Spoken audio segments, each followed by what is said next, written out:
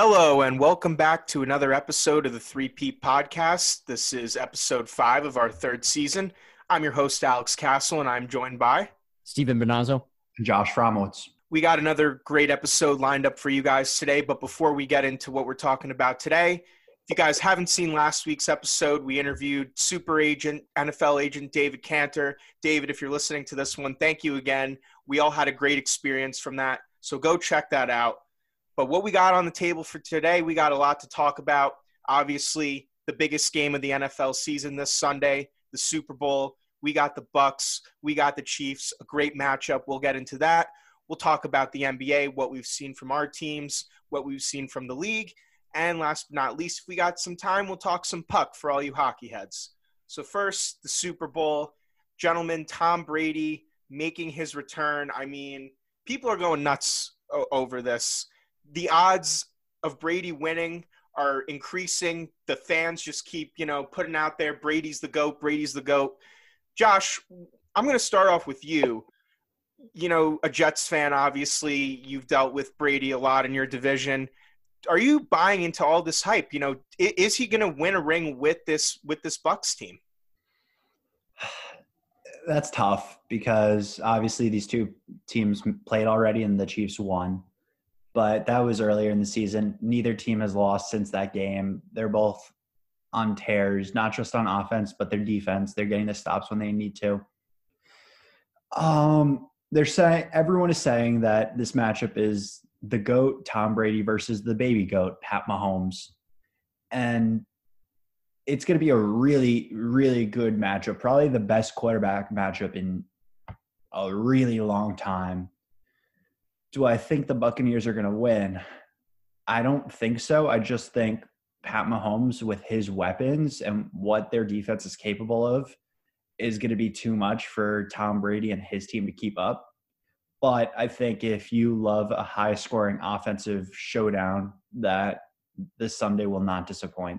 I agree with that. You talk about weapons. You talk about the quarterback matchup. You also got to talk about the tight end matchup.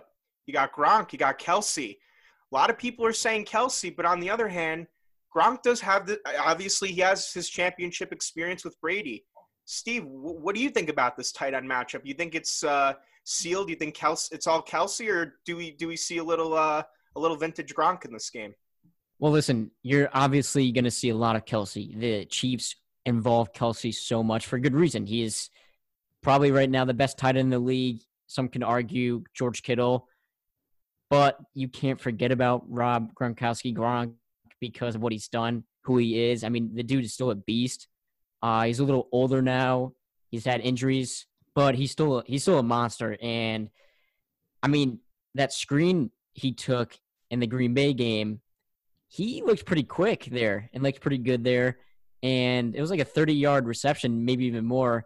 So it just depends of how the Buccaneers involve Gronk, how much they use him, and how much Brady targets him. So to me, I think Kelce will probably have the better game, will have the more targets, and will be incorporated more within the game. But you can't forget about Gronk. And the last Super Bowl that Brady and Gronk both played in, Super Bowl 53 against the Rams, Edelman was a guy, but then Gronk was like the next guy. Gronk made some huge plays. He had that one huge reception, and he didn't catch the touchdown, but he got tackled at like the 1 or 2 yard line, which gave them that perfect position to score a touchdown because that was a low scoring game. I don't think this game will be a low scoring game like that one was.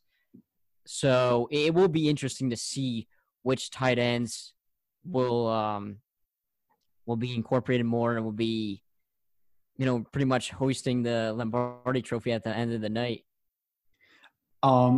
I like that you brought up like Gronk in the playoffs, a beast.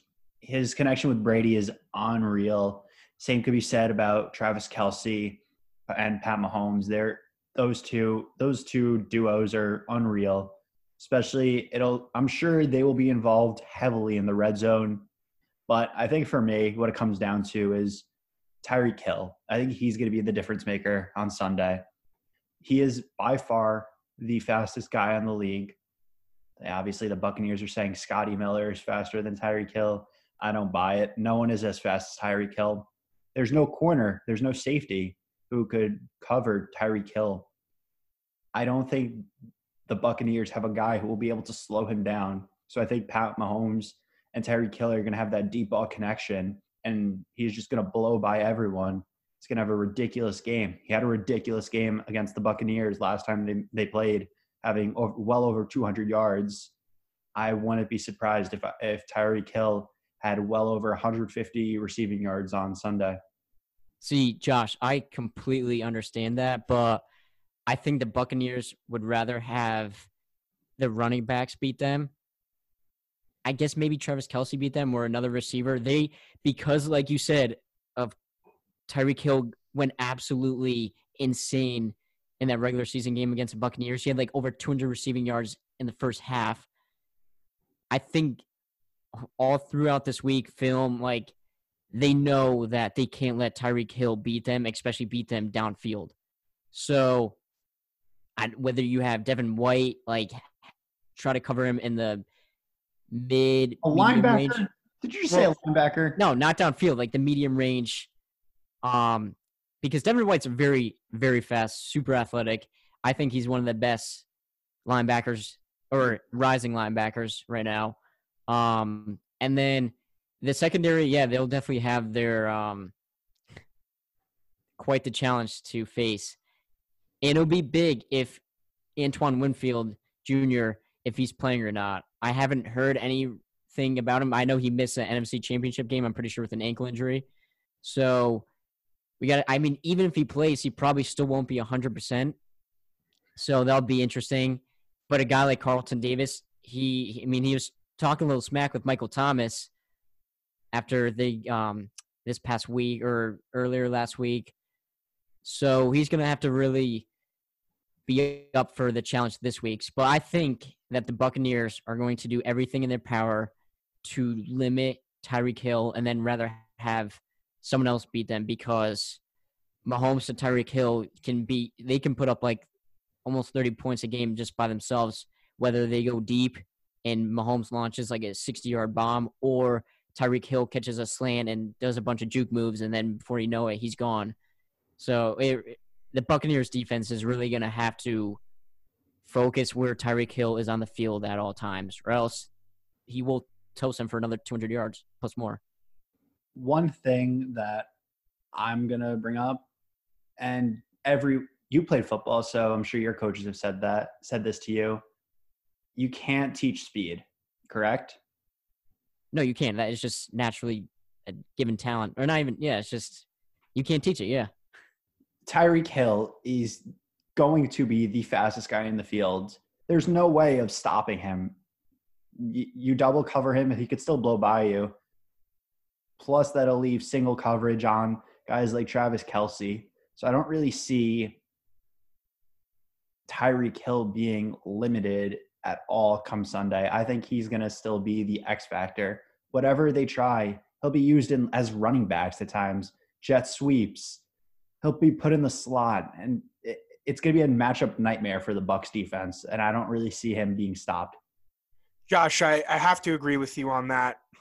No disrespect to you, Steve. I do see your point. I do think that the goal will be to limit Tyreek Hill, but on the other hand, Travis Kelce is one of those guys, is one of those tight ends that he can be resourceful on any part of the field. He could be a red zone target. He could be a screen guy.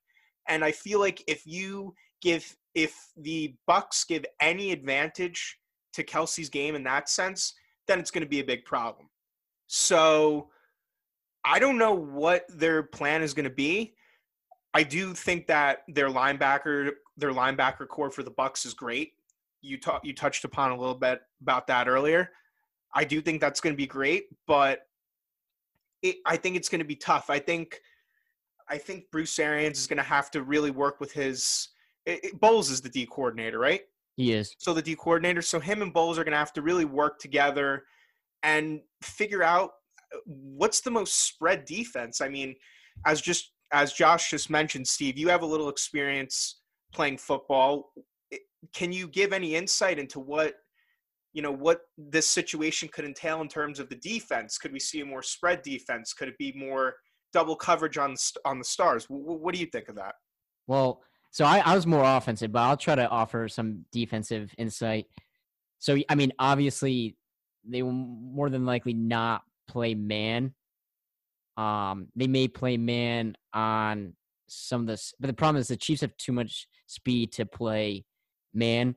So you're definitely going to see some deep kind of zones, whether it's, cover 4 maybe. You need 2 safeties, but, back of the corners. You need them because you need that extra support behind them. You can't have Todd Bowles likes to pressure, but you can't pressure with the safeties when playing the Chiefs because 1, Mahomes can get it out so fast, and 2, with all the speed in the receivers and even Kelce, they can get upfield so quickly that you need as many guys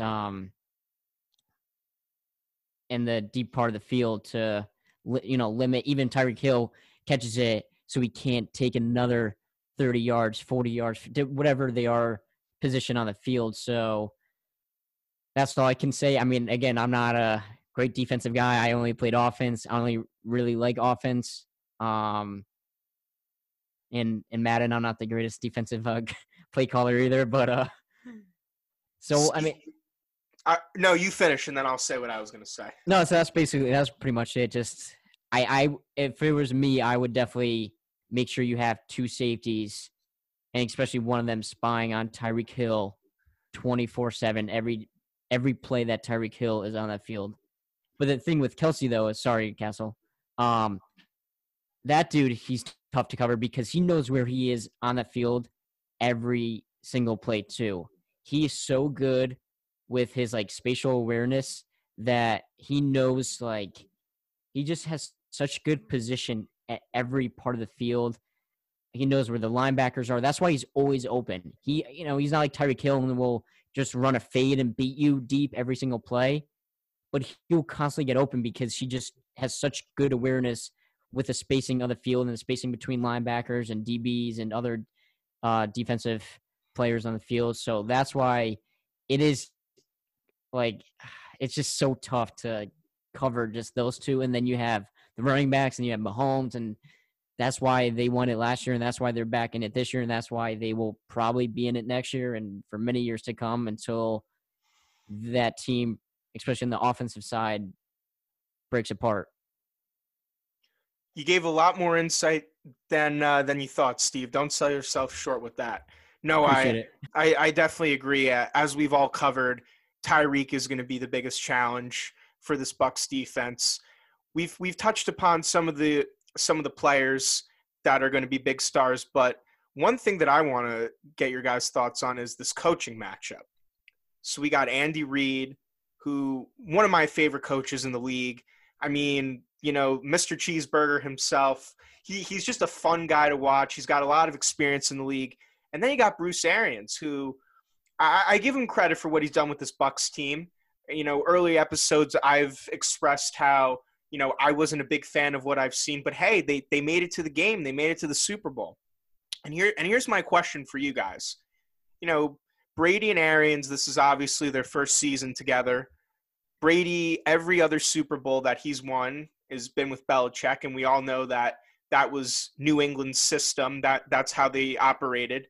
Do we see some issues between Arians and Brady throughout the game? Could the fact that their relationship is the player-coach relationship is so young, and Brady has his experiences in the Super Bowl, do you guys think that it can hold the Bucs back a little bit?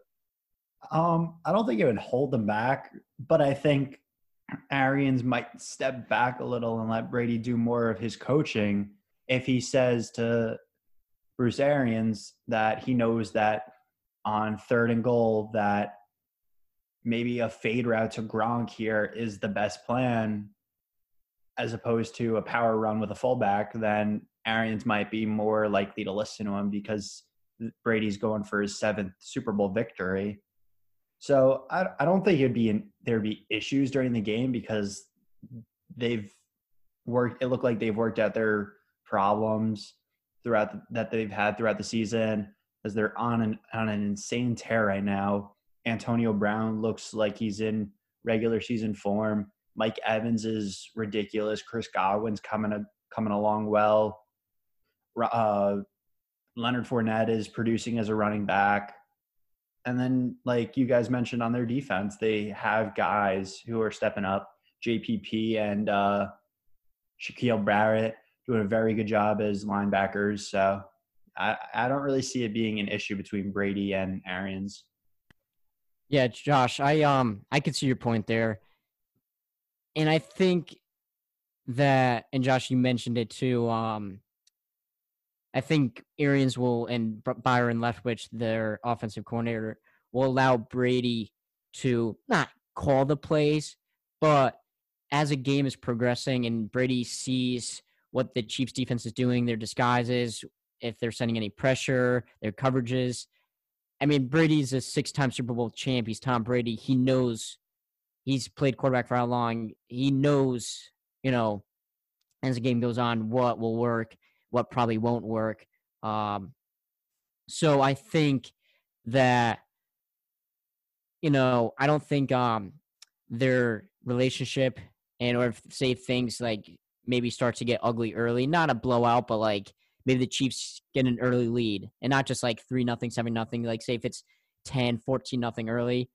I don't think Arians and Brady will clash heads, but maybe, Arians will kind of be like, well, you know what, Brady, you're out there. What are you seeing? Let me know. And then have Brady kind of just take it on from there and just trust that Brady can make the play, make the throw, and then hope that the receivers can make the catch and make that big play.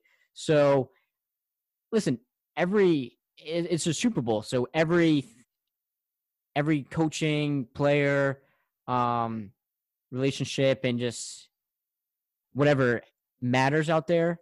But you can't let anything get in the way of trying to achieve the goal of winning the game and hosting the Lombardi Trophy at the end of the night.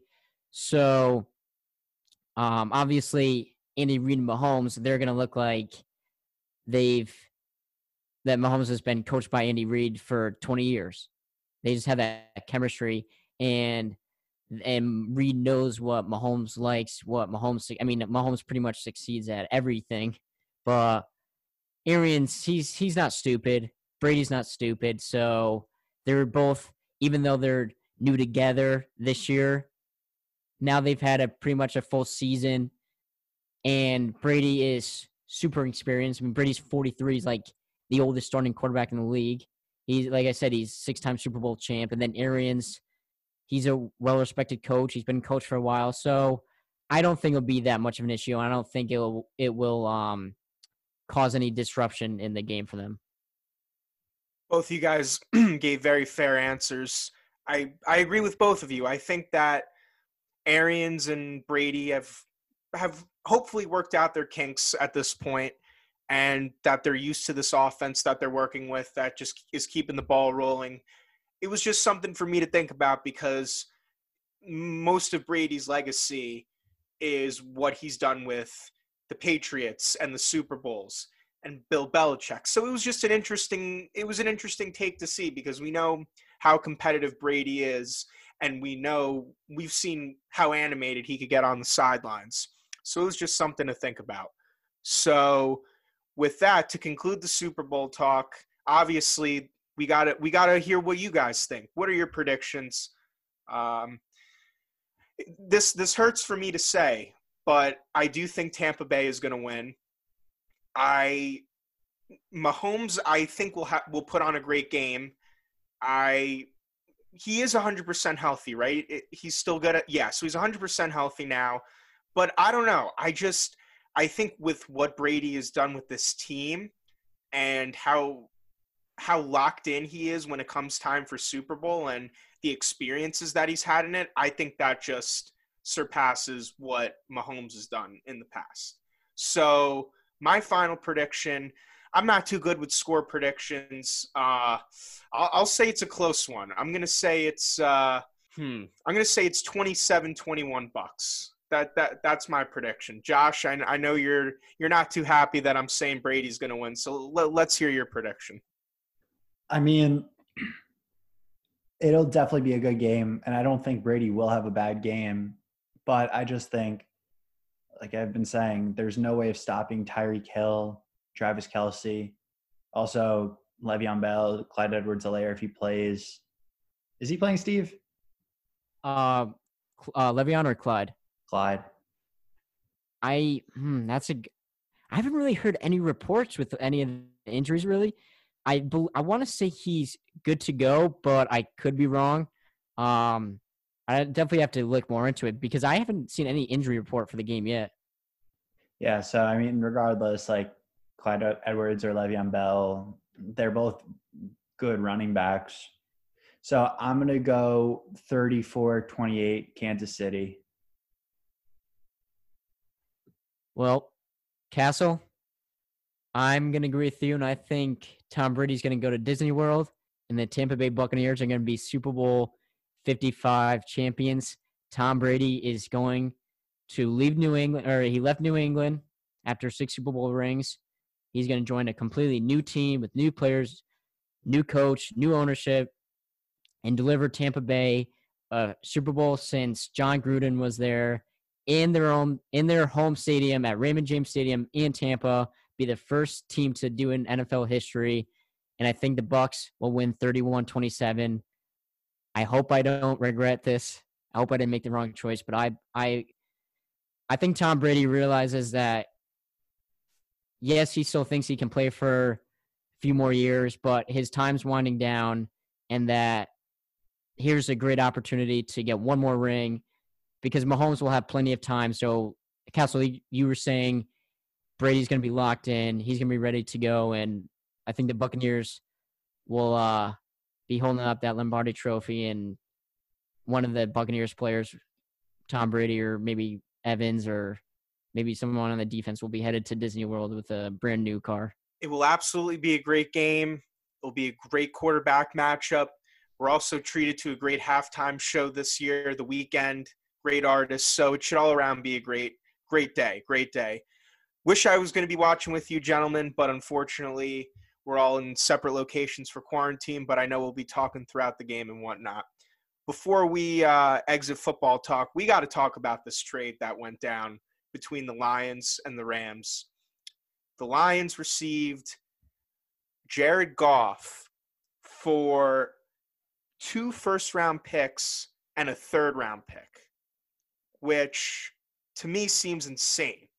I mean, Matt Stafford is a great quarterback. I like Stafford. I'm a fan of him. But the question that everyone's got to be wondering is he worth giving up all of that? I mean, Stafford's had his battle with injuries. He's definitely getting up there in age. Is it really worth it? Was it really worth it for the Rams to give up all that for Stafford? Is he the missing piece that they need to bring them to the Super Bowl? Steve, what are your thoughts? Well, so being an NFC North guy since I like the Bears, and I've watched Matthew Stafford play for quite a while now. He plays the Bears twice a year. He definitely is a more consistent quarterback that Sean McVay's looking for, that he can trust with the game. And not that he couldn't trust Goff, but as the years went on, I think it was getting harder and harder for McVay to fully trust Goff to lead the Rams to a victory. He kind of had to just rely on Goff being a game manager and trusting the defense to really hold them. And we see in today's game, pretty much if you don't have a good quarterback and good offense, you don't win too many games. They used to say offense wins games, defense wins championships, and it almost seems like it's starting to flip. Not to go back to the Chiefs, but the Chiefs defense is good, but it's not anything special. They have some really good players like Matthew, Chris Jones, a few good young like DBs, but then you just look at their offense. So I think that's why McVay was like Stafford. He seemed that like, you know what? He was a guy he wanted, and they gave up Goff, who's on a big contract. I think they started to regret signing him to that huge extension. And then we see the Rams. they've never really – they haven't drafted in the first round in a while. They used a bunch of picks to actually move up to number 1 to get Goff. And then they traded like a first-round pick or second-round pick, whatever, for Brandon Cooks. And then they traded a few first-round picks for Jalen Ramsey. So it almost seems like, not that they're not worried about their future, but they'd rather get a guy that they know is established and can help the team right away than, say, maybe a rookie that can that still needs some time until they're really offering huge numbers and stats and help to the team. So do I think it was a bit much? Yes. But if you value Stafford high and you value the quarterback position high, which I think every team should, pretty much the quarterback is the biggest position and most important position on the field. If not, it's in the top 2.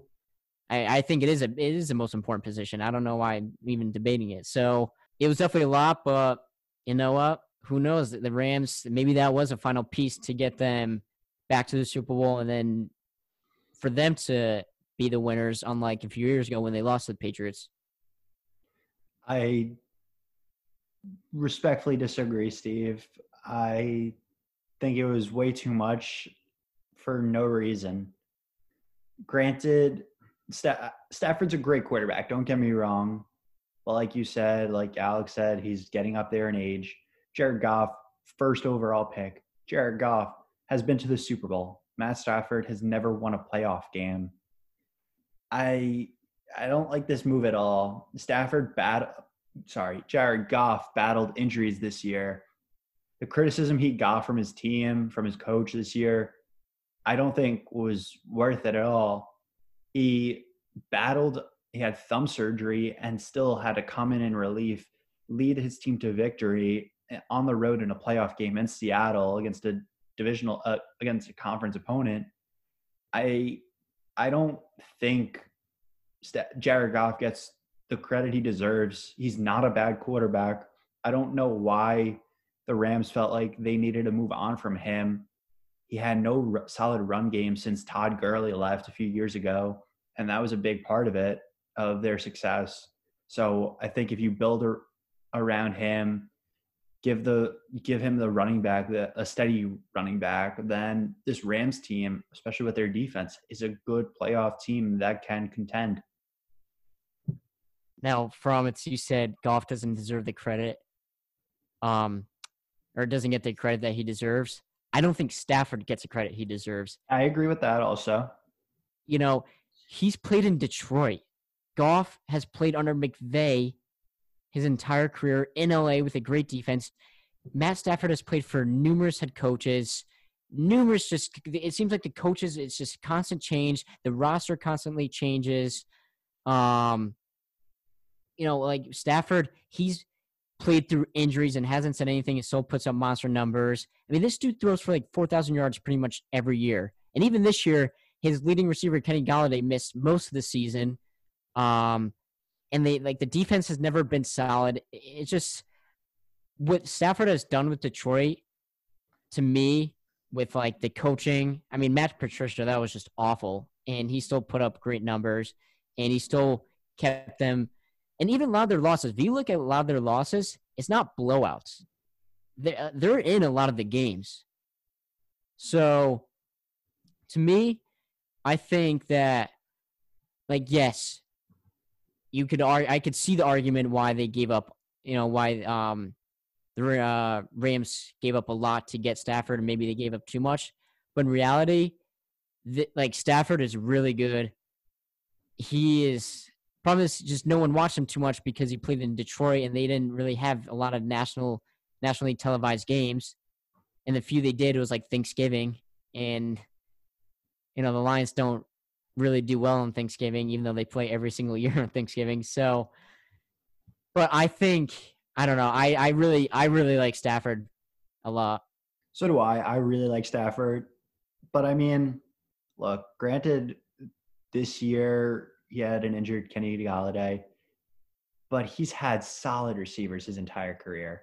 Don't get me wrong, he's still a very talented guy. think the Rams will be better with him. I don't think they'll be a Super Bowl contender, but I think they'll be better. But look, he had Calvin Johnson in his early years. And that, granted, like Calvin Johnson was dealing with his own injuries. He retired very young. He had Marvin Jones when Marvin Jones had his insane year. Kenny Golladay has been solid for a few years now. So he's had at least a true number one almost every year that he's played. It seems like so has Jared Goff, but he hasn't had a run game. So I think that was definitely a big part of their success when they lost in the Super Bowl. Well, yeah, and like, listen, like you said, he had all these number one guys, but the offense was never really the issue for the Lions. They just didn't have great coaching to lead the entire team to victories, and the defense a lot of times was struggled and gave up a lot of points.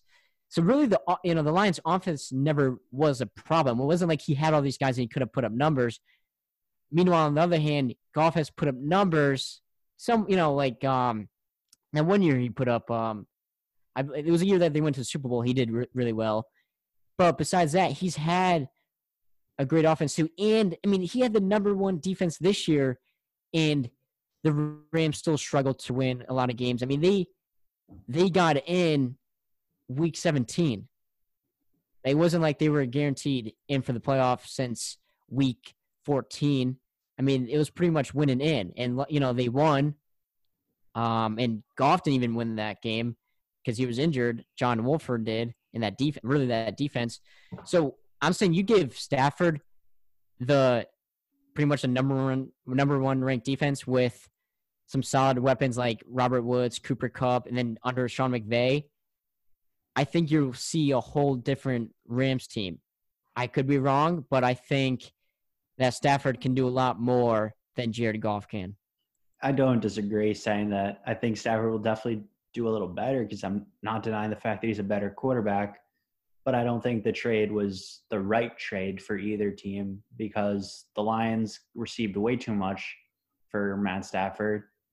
The Rams gave up way too much, but keep in mind the Rams offensive line battled so many injuries. Their best offensive lineman, Andrew Whitworth, went down earlier in the year.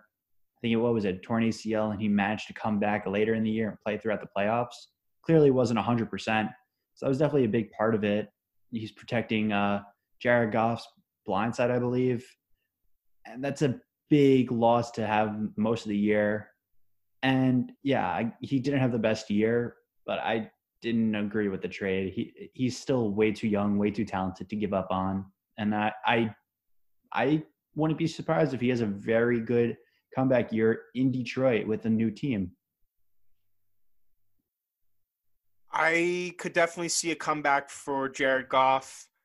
It's a new system. It's a brand new coach who seems very enthusiastic about what he's going to bring to the city of Detroit, what he's going to bring for this team. I also like Matt Stafford going Hollywood. Cooper Kupp, Robert Woods, Tyler Higbee. He's got his guys. Despite the Rams giving up too much, I think it'll be interesting on both ends, and we'll have to see what occurs with this next season. But now we got to talk some hoops. Before we get into our teams, for those of you who don't know, the NBA All-Star Game will be returning this season. Originally, it was canceled. The game was supposed to be held in Indiana. Now it is going to be played in Atlanta. There's no confirmation if the other events will be occurring, like the three-point shootout, the skills challenge, but I think it's great that they brought it back. One of my favorite All-Star weekends is what the NBA puts on. Voting has also started, the first round of voting. I can't believe I'm giving credit to the Nets, but they got three of their top guys, the big three, all in voting. I believe Joey Buckets is involved in the voting too, so Josh will touch upon that later. I got to give a shout out to my guy, Julius Randle, representing the Knicks. So it's great. It's great to have the All-Star Game back. Do you guys see the league pushing the other events, or do you think they're just going to take it more easy and just stick with the All-Star Game? So I believe from the report I saw, it would be the All-Star Game plus the three-point shootout and the slam dunk, but that's really it because obviously they want to limit how many people are there. I don't know how many fans or if fans will be allowed to attend. But either way, All-Star game, All-Star weekend's always a great thing for the fans, for the players involved. It's a great experience for all. So I'm glad that the league has pushed and want to be able to do this and find a way to safely do it during this time. I want to give the shout out, like you said, to the Nets. Harden, Durant, Kyrie, the big three, they're all basically going to be starters as of right now during the first round of voting. Incredible to see that throughout the criticism that the team has gotten, that they can't work well, there's only one ball, that they've managed to work. James Harden is the only player in the league averaging double-digit assists. He's made it work, and the Nets are coming up with big wins. A few nights ago, they beat the Clippers, the best defensive team in the league, and it was a very fun game to watch. Steve, what are your thoughts about the layout for All-Star Weekend so far, the voting? You think the league's doing a good job? You think they could be doing more? I mean, I think they're doing a good job. If they believe that this will work out, then I'm totally in for it. If they had to cut out between the 3-point contest and the slam dunk contest, if they had to cut out one of them and only have one, I'd rather see the slam dunk contest. I think that one brings in more of the views and hype around it. I mean, because we see these guys pretty much in a 3-point contest every single game. And obviously we see our fair share of dunks, but you don't see all these cool dunks that we see in the slam dunk contest really happen in real game because it's hard to do. But the 3-point contest, these guys are going to have their same shooting form and the same shot and pretty much make the same threes that they've been making all year. So, but I like to see both. But I think it's good. I think I know I've seen some players or some analysts. Some of them have different opinions. They think it's stupid, or they don't think it's De'Aaron Fox. Yeah, that's exactly what I was thinking of. De'Aaron Fox thinks it's stupid. So listen, they're going to have to try to balance some of the players' opinions. I know the players usually love All-Star Weekend, but this year with COVID and everything else, it's completely different. So it'll be interesting to see on one or two. I just kind of was thinking of this. Say like a guy like De'Aaron Fox, say he doesn't think it's the best idea and he gets elected to the All-Star game, is he going to sit out? I mean, I'm sure he could opt out. I'm sure the league is going to be more flexible with it. Like this year, if they don't feel safe traveling, they could opt out. It's like an injured player, I assume, and then they get replaced by the next like vote getter or whatever. Yeah, that makes sense. So, I mean, I definitely think it'll be good. It'll be a good little break. And I mean, we saw between the bubble and then so far with this season, I think it would kind of be good to just look back and kind of see the progress that has been made so far. And it would be almost like a good, not celebration, but like a good, a good way to honor the players. Yes, exactly. So yeah, I like it. Hopefully the league, what they agreed to with the NBA PA, it's a good plan. Everything will work out smoothly. And come March 7th, I think that's a date that they agreed to. We'll be able to watch the All-Star game and hopefully the 3-point contest and definitely the slam dunk contest. I think that's a great point you brought up about Fox. I didn't even know that he had made that comment. I can definitely see players opting out. All-Star Weekend, if you're not a top guy, if you don't want to risk the injury, if you'd rather see your family, I think it's a great chance. And I think it really does give the players a little bit of a break. But on the other hand, I do think, like Josh, you had said, it's a great thing for the fans. And I think players will want to show out. My question, I guess, for both of you, we all, like you said, Steve, we want the slam dunk contest. Give me some names of guys you want to see in the slam dunk. Zion Williamson. Absolutely. Zion Williamson. So just Zion, that's it? that's who I want to see Zion. I like to see Miles Bridges. That dude has been throwing yams down with LaMelo Ball. Yeah, that dunk he had yesterday was crazy. I was watching SportsCenter earlier, and pretty much they've just shown highlights of LaMelo Ball passes to Miles Bridges and him just dunking it, whether it's an alley-oop or just a normal, or a cool pass. And that dude just slams it down with such authority. It's unreal. So I think Zion, Miles Bridges. I mean, I'd love to see LeBron in a dunk contest. I was just going to say LeBron. right? He's never been in one. Maybe this is the perfect year. He'll actually do it. Exactly. Except That's what I was thinking. Because, very little fans, if anything. I don't know if LeBron would do it. Who knows? Maybe he'll do it this year because since no fans to get the viewership up. But ratings will be up. Yeah. I mean, that would just be awesome. But I really want to see Zion because that's my guy. And how can Zion not be in it? Or Ja? I think Ja would be sick in it. That's what I was going to say. Either Ja Morant or Donovan Mitchell. Those two are so incredible dunking. They always bring something unique, and they're must-see TV whenever they're driving to the rim. And, maybe my guy Zach LaVine might just have to come back and win his third slam dunk contest. I mean, this time in a Bulls uniform. Gordon? Or you don't want Aaron Gordon? Yeah, I could see LaVine. Honestly, I could see LaVine coming back because of the season he's having. I think him hypothetically winning the dunk contest could just cap off the great season he's had. He deserved to win a few years ago, so it would make sense if he came back. That was a great matchup. Listen, I hope we get the dunk contest. I hope we get the 3-point contest. The skills challenge would be nice, but if we can just get the game, the dunk, and the 3-point, I'll be very happy with that because we'll get some normalcy with All-Star Weekend. So we got to see. But as we mentioned earlier, we got some of our guys who are in the voting, our favorite teams. I'll start off with my guys at the Garden, the Knicks. Man, I cannot get enough of Immanuel Quickley. I mean, he is mastering the floater. I'm declaring him as the steal of the draft. I know we've talked about it a lot, but kudos to the Knicks for drafting him. James Dolan must have been asleep when they made that pick or something. So very happy with that. Stevie, I'm sorry, but we had a good 2-game series. The Knicks came out winning the final game. It was a close one, but I got to give a lot of credit to the Bulls. I really like them. They're a fun team to watch. I mean, Zach LaVine has just evolved into this incredible player, just so much talent. I mean, he could be anywhere on the court. He could dunk, he can shoot, he could do everything. And I'm sure you'll elaborate more on that. But yeah, I can't be upset with the Knicks. They're in between Boston and Toronto, ahead of Toronto, which I would have never expected.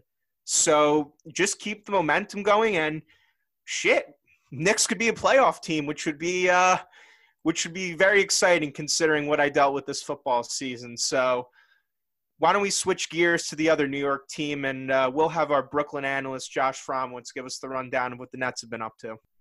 First, I kind of want to piggyback off of what you were saying about Immanuel Quickley being the steal, and I cannot agree more. I dislike watching the Knicks basketball, but he makes it bearable. Just seeing him and Julius Randle are so much fun on the court. Randle's looking like almost a 7-foot point guard. Can kind of do it all. He's got such a nice touch for a lefty, whether it's scoring down low, bringing up the ball, dishing, playing some defense. He does it all. And Immanuel Quickley definitely deserves to be on at least a rookie team, probably second a rookie team just because of all the rookie guards this year. But transitioning over to the Nets, yeah, we have a big three. They're kind of nasty. Joe Harris doesn't miss from 3. We still need height. We need better defense. So, yeah, it seems like same normal Nets. We're playing better and harder on both ends of the floor. I was impressed with our game against the Clippers. Our game against the Wizards was atrocious, but they bounced back and played a really hard all 48 minutes. Very good defense. Kawhi Leonard doesn't miss, but they were able to neutralize Paul George's use, so that's good. Got a game against the Raptors tomorrow, so that'll be fun to watch. The Tampa Bay Raptors. So I'm excited. It's looking very bright for the Nets right now. Before we get into what's going on in Chi-Town, Josh, I got to ask, what's going on with JaVale McGee? I've heard some rumors that the Nets are trying to pursue him. Obviously, they need another big man. And any updates with that? Because I think he could be a great fit for you guys. I like McGee a lot. Yeah, so I think right now the Nets are just playing the waiting game because they have nothing to give up. in trade. We are probably going to wait for them to buy out his contract and let the Nets sign him for like a 1-year veteran minimum deal, which I don't know when that'll be, but it'll be before the trade deadline. So that's good. And yeah, we just signed Norvell Pell last week. He hasn't seen the court yet, but he hasn't really practiced either. So he's a good rim protecting big man. I'm excited to see what he brings. And in a few weeks, Nicholas Claxton, our rookie from last year, is going to be playing. So that's another big man that'll see some floor time. So I'm excited about those two, at least for right now. And hopefully JaVale McGee is added to the mix. Powell's a former Raptor, right? Norvell Pell is no, you're thinking of Norman Powell. Oh, okay. Norvell Pell is a former 76er. Okay. Thank you for clarifying. But sounds like the Nets got another piece. I obviously a Knicks fan, but Nets can score when they need to score. Obviously, one of the highest scoring teams in the league, but the defense they got to step up. So I hope that works out. But enough about New York. Steve, what's going on with the Bulls? What's going on in Chicago? Give us the rundown. Listen, the Bulls are sitting at 8-12 right now, number 11 in the Eastern Conference. Is there where they want to be? Of course not. But I'll tell you what, and I know you could probably say the same about the Knicks, who are 10-13, sitting at the 9th seed. Between Billy Donovan and the Bulls and Tom Thibodeau and the Knicks, those two guys have these teams playing hard, competitive, and they're not bowing down to any opponent, whether it's the Lakers, Clippers, Bucks, all these contenders. I really, really am impressed with what Billy Donovan is doing. I'm also, like I said, impressed with Tom Thibodeau. The Knicks have looked great. I'll say that. The Knicks some games they have not looked the strongest, or they looked strong and then they fell apart a little bit.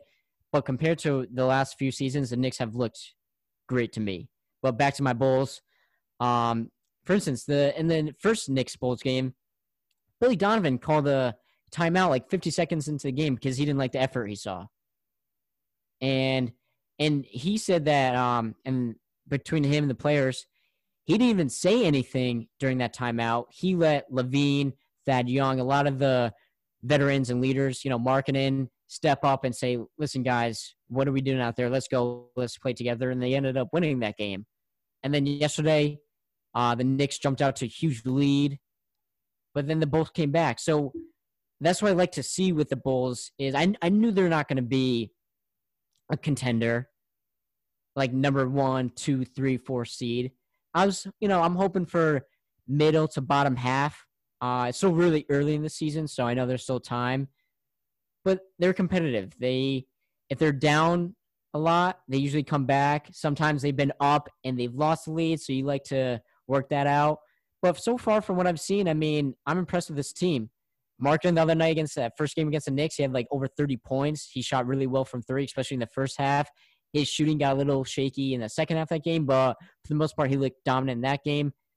Zach LaVine has just looked phenomenal. Castle, like you were saying earlier, whether he drives, his 3-point shot has been unreal this year. He really has made a lot of threes and clutch threes. So I love LaVine. I hope I don't think they're going to move him. But I hope he stays with the Bulls for a long time. And then you just got to hope young guys like Kobe White continue to develop. He was doing really well in the beginning of the season. He's kind of cooled down a little bit, but he plays hard every second. He's shifty, which I like. Then you got Pat Williams, the rookie, who a lot of people were kind of surprised he went number 4, but I really like his game. He's the youngest player in the NBA. It's going to take him time. And then I think my favorite acquisition of the offseason, Garrett Temple off the bench, has been huge. He came from did he come from the Nets? Right? This offseason, he came from the Nets. And he's older, but he's a solid veteran off the bench. Between him and Thad Young, they've been awesome. So I hope the Bulls start turning these games into wins, more wins. But overall, I like where the direction this team is going. So I can only really say good things. I can't – if Jim Boylen was still the coach, I'd be saying completely other stuff that's probably not suitable for this audience. So That's why I'm glad Billy Donovan's leading the way. Yeah, I really like what the Bulls are doing. I love Zach LaVine's game. I think the Bulls might be lost without him and what he's providing on a nightly basis, just because he makes up almost 100% of their points, it seems like, every night. But Kobe White is something special. He had such a hot start of the year and he has cooled off lately, but still providing that spark, like you said. I think last year really didn't live up to the hype that he got out of UNC, but this year he's providing like a much needed point guard role that the Bulls have so desperately needed. Haven't really had that since D Rose. So it's good to see a point guard back in Chicago, because we all miss Derrick Rose in Chicago. And it's Yes, good we do. And it's good to see the guys like Patrick Williams playing well, because like you said, the youngest guy in the league, nothing but a bright future for him.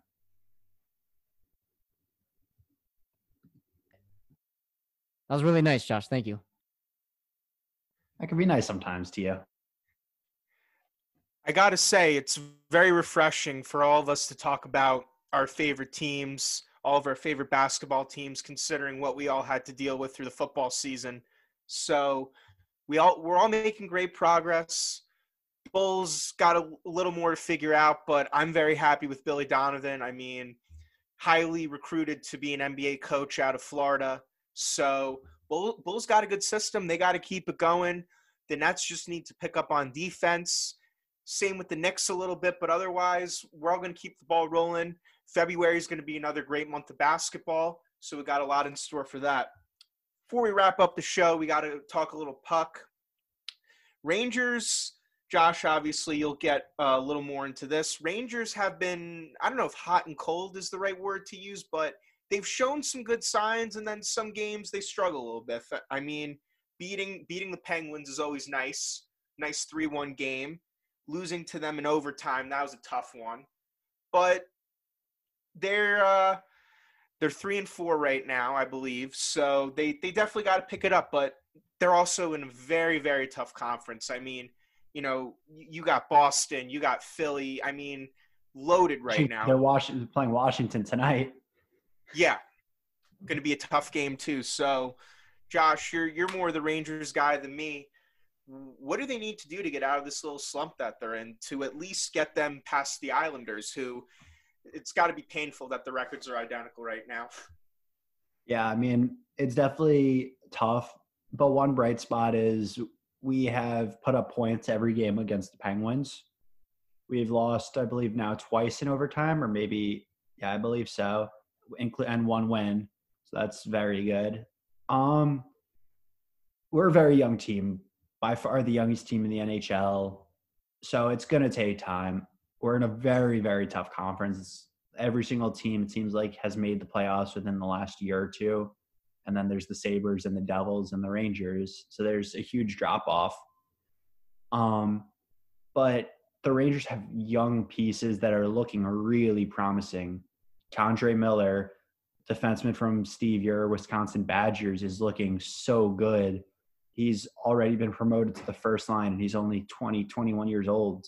Alexis Lafreniere scored his first hockey goal last week, and it was an overtime game-winning goal. So that's as huge of a situation as it gets. Mika Zibanejad has started off really cold this year, but that's also because no training camp, no preseason. So that's going to turn around soon. Artemi Panarin hasn't been putting up the same points, even though he's on track to put up a point a game.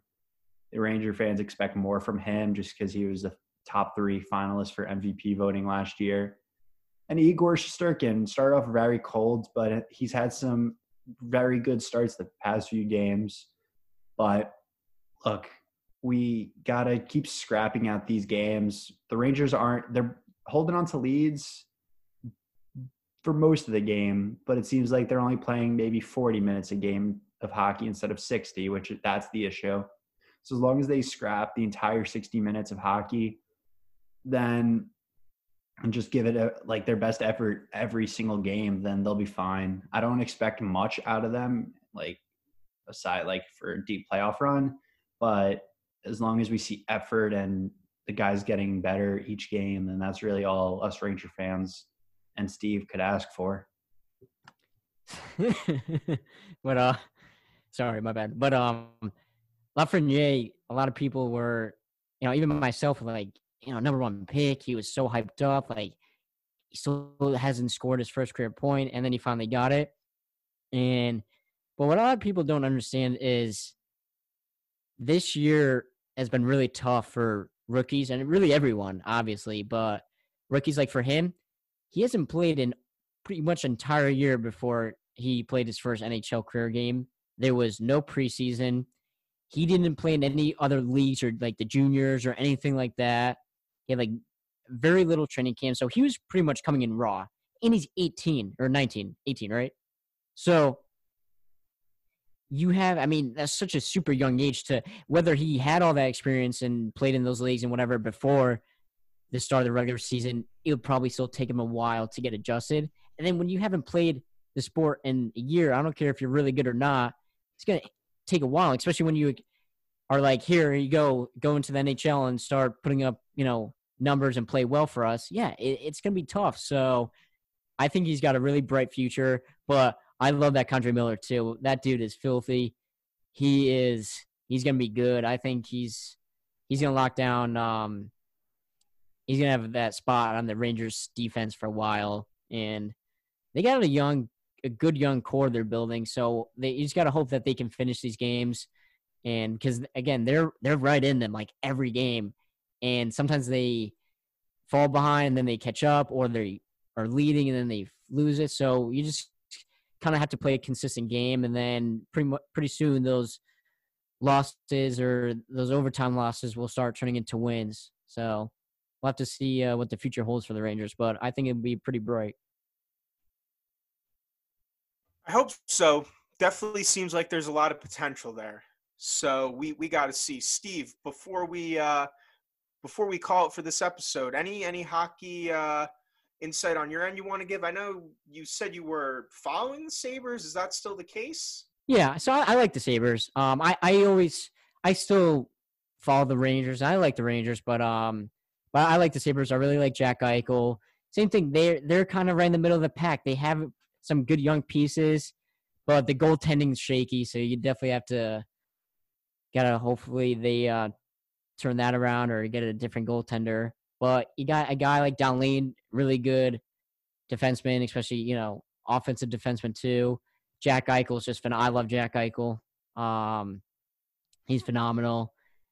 So you have some young pieces. Dylan Cozens, he's a rookie this year. He scored like twice already, and he hasn't played the full season. He plays a few games and he gets sent back to like the taxi squad. So taxi squad's kind of like not like, I don't even know how to fully explain it, but you kind of get loaned there for this season. So guys there, it's kind of like just a little space where they can still practice. It's like a minor league, but there's no minor league hockey at the moment. Yes. So it still keeps them in hockey shape and still keeps them competing, stuff like that, but they're not really playing any games or anything like that. But when he's played, he's looked good. But then you have a team like the Lightning have looked phenomenal this year. Again, we're out west. I know my buddy Trevor, who's an Avalanche fan. He's so far not disappointed, but he'd like to see his team play better. And McKinnon, he's out for a week, so that's a big loss for them. McKinnon's, easily one of, or yeah, I mean, he's not McDavid's the best player in the league right now, but he's definitely top three. So the hockey world's definitely interesting right now. Teams are really competing, and like me and Josh were saying earlier, every game matters, especially since they're playing their rivals now. So a team like the Lightning, who's like 6-1-1, are off to a really good start. And then you have a team like the Rangers, who they got to pick up the pace pretty soon, because it's not like every season has been in the past where, okay, it's still early, because these games matter. So it's definitely worth the watch and definitely worth the wait to see what happens. Absolutely. Just like the NBA, we got another full month of hockey. It's anyone's game at this point with the amount of competitive teams and the standings and everything that's at stake. And I think it's definitely more that we're going to cover on the show. Hockey is definitely something that I'm getting more into of. it's exciting. It's fun. And with what's at stake with this season, I think it makes it even more interesting to follow. So that's all we got for this episode. As always, we like to give a shout out to our social media guy, Matt Angler. He does a great job of keeping the page updated, giving you all the sports content that you would need, even breaking news before the major publications sometimes. So give us a follow at the 3P Podcast. And for this episode, I'm Alex Castle, and I had the pleasure of being joined by Steven Benazzo. Josh Fromwitz. Thank you, everyone. Take care and stay safe, and look out for next week's episode.